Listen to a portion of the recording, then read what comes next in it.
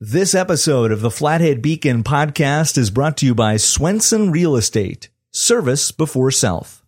With over 30 years experience, they've seen it all.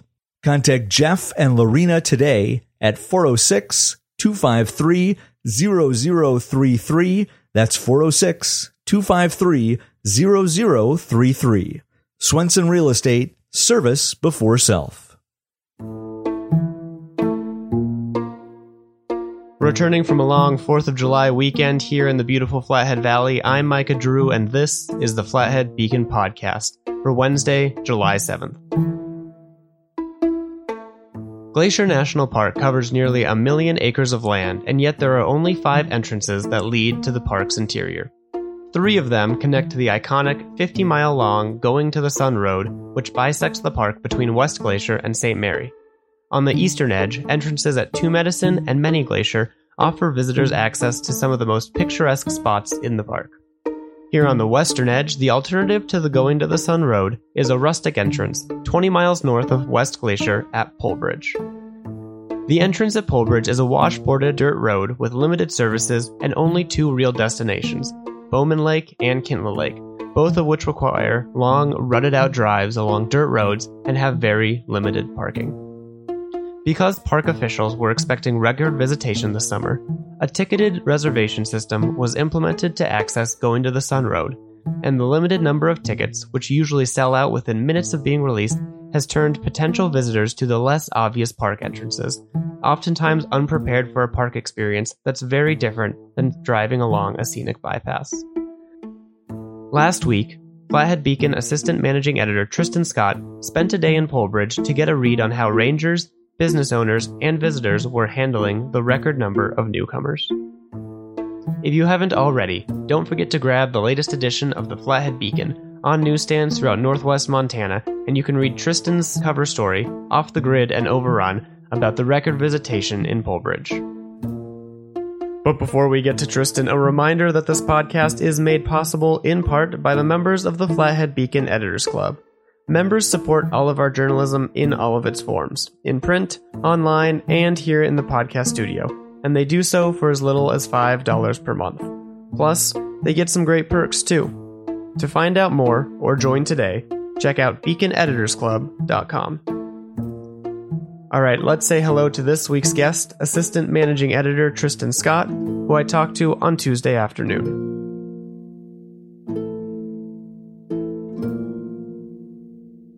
All right, I'm joined today by Assistant Managing Editor Tristan Scott. Tristan, thanks for coming on the pod today. Pleasure to be here, Micah. So I got out in the park this weekend, and you got out in Glacier this weekend. Where were you? What were you up to? Well, yeah, I did get into the park. It is summer in Montana, so I've been making every effort to play in Glacier. Of course, because of the reservation system, I went in early and was through the west entrance before 5 a.m., and was up high in the mountains by 6:30. So I had a lovely time. Didn't see many people where I was in a pretty remote corner of the park, but yeah, certainly the crowds were there. Well, this summer, in order to beat what they expected to be a record number of visitors, everybody should know by now that Glacier National Park did implement a reservation system in order to use Going to the Sun Road. There are a few workarounds, like you mentioned, going into the park super early before the 6 a.m. or in the evenings after 5. And then you can also go to the other entrances that don't connect directly to Going to the Sun Road. And you went up to one of those entrances last week to write a bit about the cover story going up to Polebridge. What was it like when you went up there? Can you paint us kind of a picture of what that area was like? Well, so Polebridge, as you noted, is not part of the Going to the Sun Road corridor. It's along the western edge of Glacier Park, the northwestern corner, and it has, for decades, been managed as a primitive, rustic sort of wilderness threshold of the park. And in recent years, like Glacier as a whole, it has seen a surge of visitation, and that really came to a head after the park's centennial celebration in the National Park Service's centennial celebration in 1916. The following season, 2017, saw Glacier's record number of visitors with more than 3 million people converging on the park. And Polbridge has not been an exception to that, despite its dearth of services. So every year it seems like Polbridge gets a little bit busier. They started implementing closures in 2017 where they're actually swinging the gates, telling visitors we just can't shoehorn any more cars into these very limited spaces. There's just not very many places for people to go inside the park. So I had a sense that last week going up to Polbridge, it would be busier than normal. And those expectations were met and then some. It was incredibly busy. I was there about 7:30 a.m. It was already sort of bustling in town, and by town I mean the unincorporated community of Polbridge. The 7.5 buildings that you can stop at and grab some food and drinks. Exactly. And of course, the Polbridge Mercantile was open, serving pastries and breakfast sandwiches. But already people were moving through the park's entrance, and by about 9:50 a.m., they were having to turn people around because the parking lot at Bowman Lake, which is by far the most popular attraction in the Polbridge district, the North Fork district of Glacier Park, had already filled up, and Kintla Lake parking lot, which is a much more bumpy and much more difficult route and longer than the Bowman Lake access point, was beginning to fill up. So that was, before 10 a.m. on a Wednesday afternoon. So that gives you some indication of what Polbridge is seeing. And from what I'm hearing, Many Glacier, Tumed, these other segments of the park that do not this summer require an advanced reservation ticket are also getting hammered by these crowds who show up to either the West Glacier entrance or the St. Mary entrance without a reservation. In some cases, having no idea that this ticketed entry system has been implemented. And then they peel off and head to one of the entrances where a reservation is not required. Generally showing up, late morning, midday, without much of an itinerary. So these are people showing up in corners of the park that, require something of an itinerary in order to adequately enjoy the park. But they're showing up without really any clue what to do. Just as their last minute backup option. Exactly. It's a plan B. So the Polbridge entrance, I mean, you've mentioned it's rustic. It's just kind of meant to be a little more of a wilderness style entrance into the park. It's dirt roads all the way through. There's really only two places you can access trail systems based off of the two lakes, and there's not many spots. What happened when you were talking to the rangers about the people who do come up thinking they're going to drive going to the Sun Road and just do some popular right off the highway hikes, and then they end up in a place like Polbridge where you might need to actually be prepared with a different vehicle or different gear and an actual plan for what you're going to do in the backcountry? Right. So a number of visitors coming to Glacier National Park are doing so because they want to drive the Going to the Sun Road, which is a beautiful, scenic 50-mile drive through an alpine byway where you really don't have to get out of your car in order to see this sort of unrivaled mountainscape. But that's not the case while the drive to Polbridge is very beautiful, it's along an unpaved, as you noted, mostly unpaved, very washboarded, lightly maintained road. And the views of the Livingston Range are absolutely jaw-dropping. But at the same time, it's not just a drive. It really, in order to enjoy the North Fork, you want to get out of your vehicle, ideally go for an extended hike or a backpacking trip. And that's traditionally the kind of Glacier Park visitor that went to the North Fork, somebody who was self-reliant, prepared for a multi-day excursion, didn't need a lot of hand-holding from the park rangers. Well, conversely, what they're seeing this year is a visitor who was hoping to drive the Going to the Sun Road, wasn't able to, and so ended up the North Fork, again, possibly in a vehicle that isn't equipped for those kinds of rugged conditions and without an itinerary. So they're sort of just left, asking questions with a very rudimentary grasp of what this section of the park holds. And it's a wild chunk of country up the North Fork.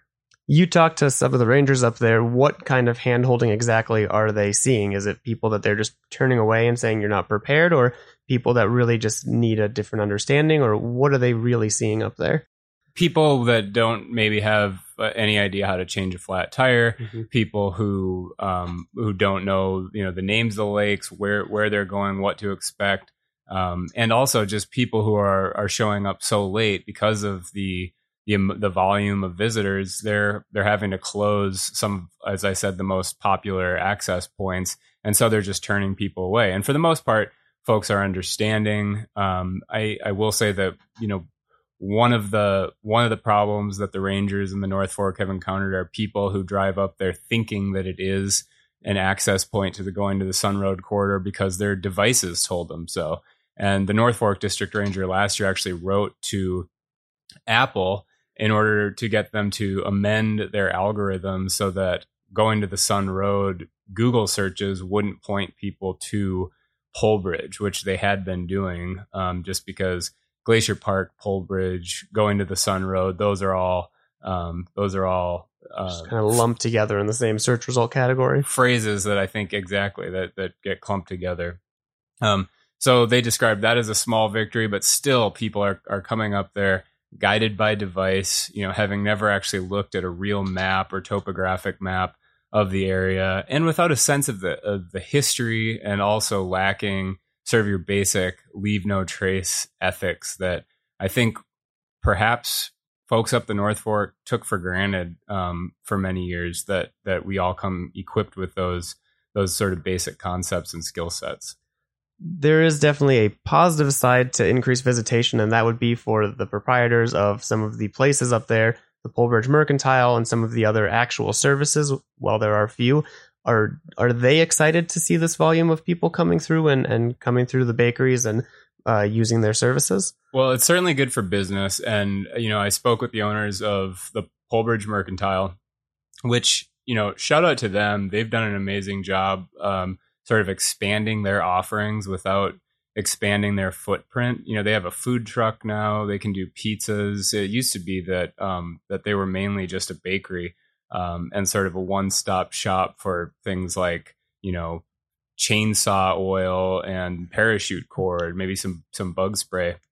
But now you can go there and get a drink, get your requisite Huckleberry Bear Claw, get a pizza, and they've managed to do this without, like I said, expanding their footprint.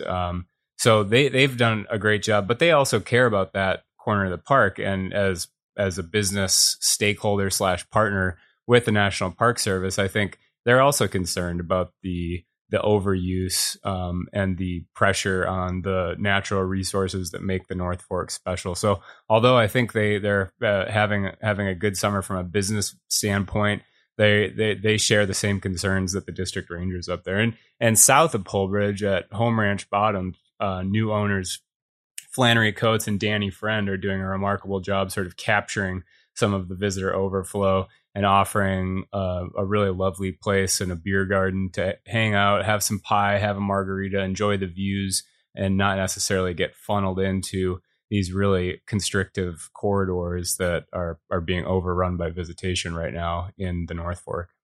Well, I know we don't have official numbers for June, but the numbers that we do have for May and the early part of the summer, what exactly are we seeing in terms of record visitation? Well, so we are seeing record visitation, which is surprising because if you've been in the park, I think you'll agree that it does seem fairly mellow. And what's happening is Glacier reported, so Going to the Sun Road just opened June 25th.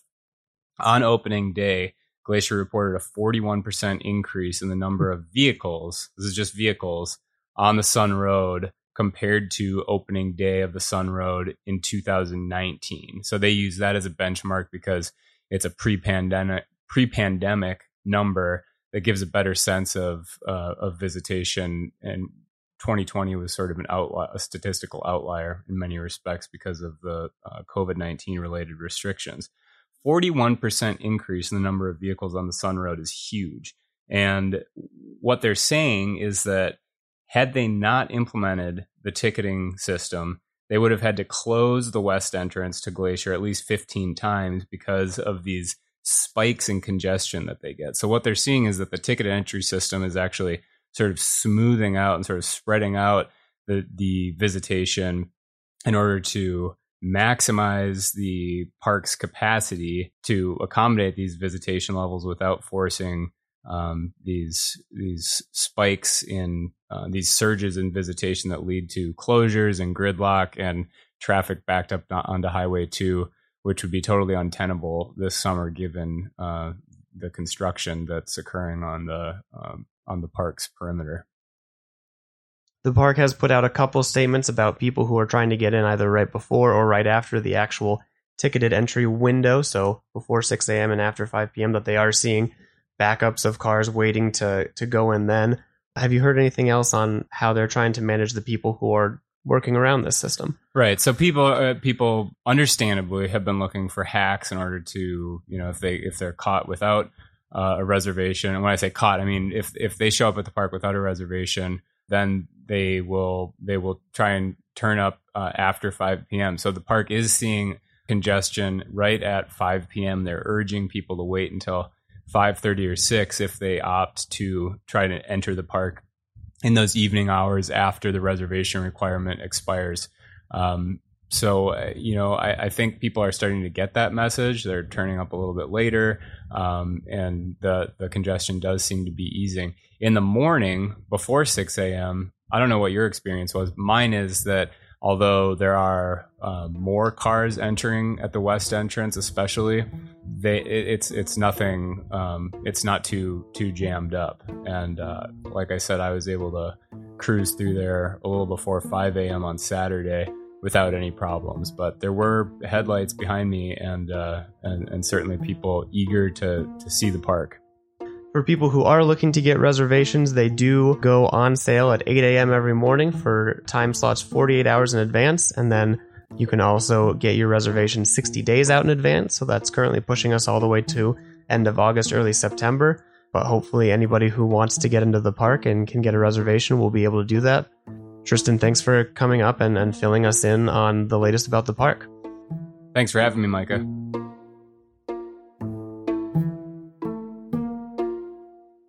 We'll be right back. And before we get to this week's headlines, Dr. Mark Remington of Glacier Eye Clinic has a message from our sponsor this week. I've known Jeff for probably around 20 years. Very good friend of mine. He's helped me both personally and professionally in the real estate market. He is super ethical, super knowledgeable. He's prompt. He'll return your calls, and he'll steer you in the right direction. As a friend, he's been service before self. Contact Swenson Real Estate at 406-253-0033 today.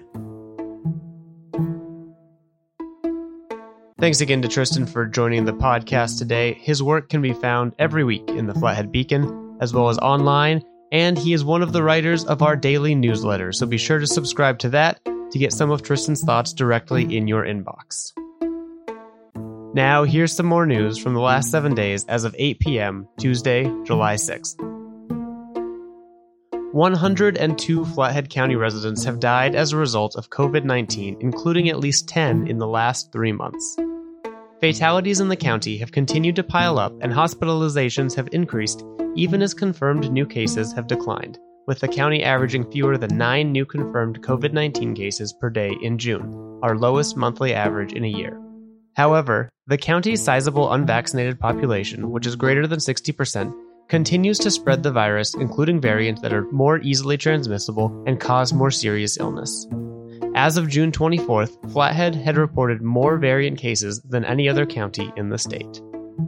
Over in Billings, federal officials have given preliminary approval to a conservation group's proposal to expand bison grazing on public lands in north central Montana. The Bureau of Land Management says that there would be no significant environmental impacts from a proposal which covers about 108 square miles south of Malta. This sets the stage for possible final approval of the American Prairie Reserve's plan following a 2-month comment period. Months after the Montana legislature legalized recreational marijuana, the Kalispell City Council has begun to brainstorm ways to address marijuana businesses within city limits. At their June 28th work session, city officials began to tackle the issue of legal marijuana. Officials are debating whether recreational marijuana dispensaries can be classified under liquor stores and pharmacy requirements, casino requirements, or whether a new zoning category will have to be created. Licensed recreational marijuana dispensaries will be legal as of January 1st of next year, and Kalispell can likely see the first licensed providers looking to open up businesses as early as January 31st. Early on Tuesday morning this week, a grizzly bear attacked and killed a person who was camping near Ovando after previously wandering into the campsite. A team of law enforcement and wildlife specialists has been assembled to track down the bear. This is the second grizzly fatality in Montana this year, but it is believed to be the first fatal bear mauling in the small community of Ovando. And finally, Montana Fish, Wildlife, and Parks is seeking public comment on a proposal to purchase a conservation easement on more than 27,000 acres of timberland near Libby as part of an effort to protect the area for wildlife habitat and recreation while maintaining a working forest. The property is currently owned by Stimson Lumber Company, and under the proposal, the company would retain ownership of the land and continue to sustainably manage it for timber production while precluding development and providing permanent public access and recreational opportunities on the property. That's our show for this week, but before we go, a reminder that the new issue of Flathead Living magazine is out on stands now, so be sure to pick one up. And as always, you can stay up to date on the latest headlines of the day online at flatheadbeacon.com. Until next week, thanks for listening.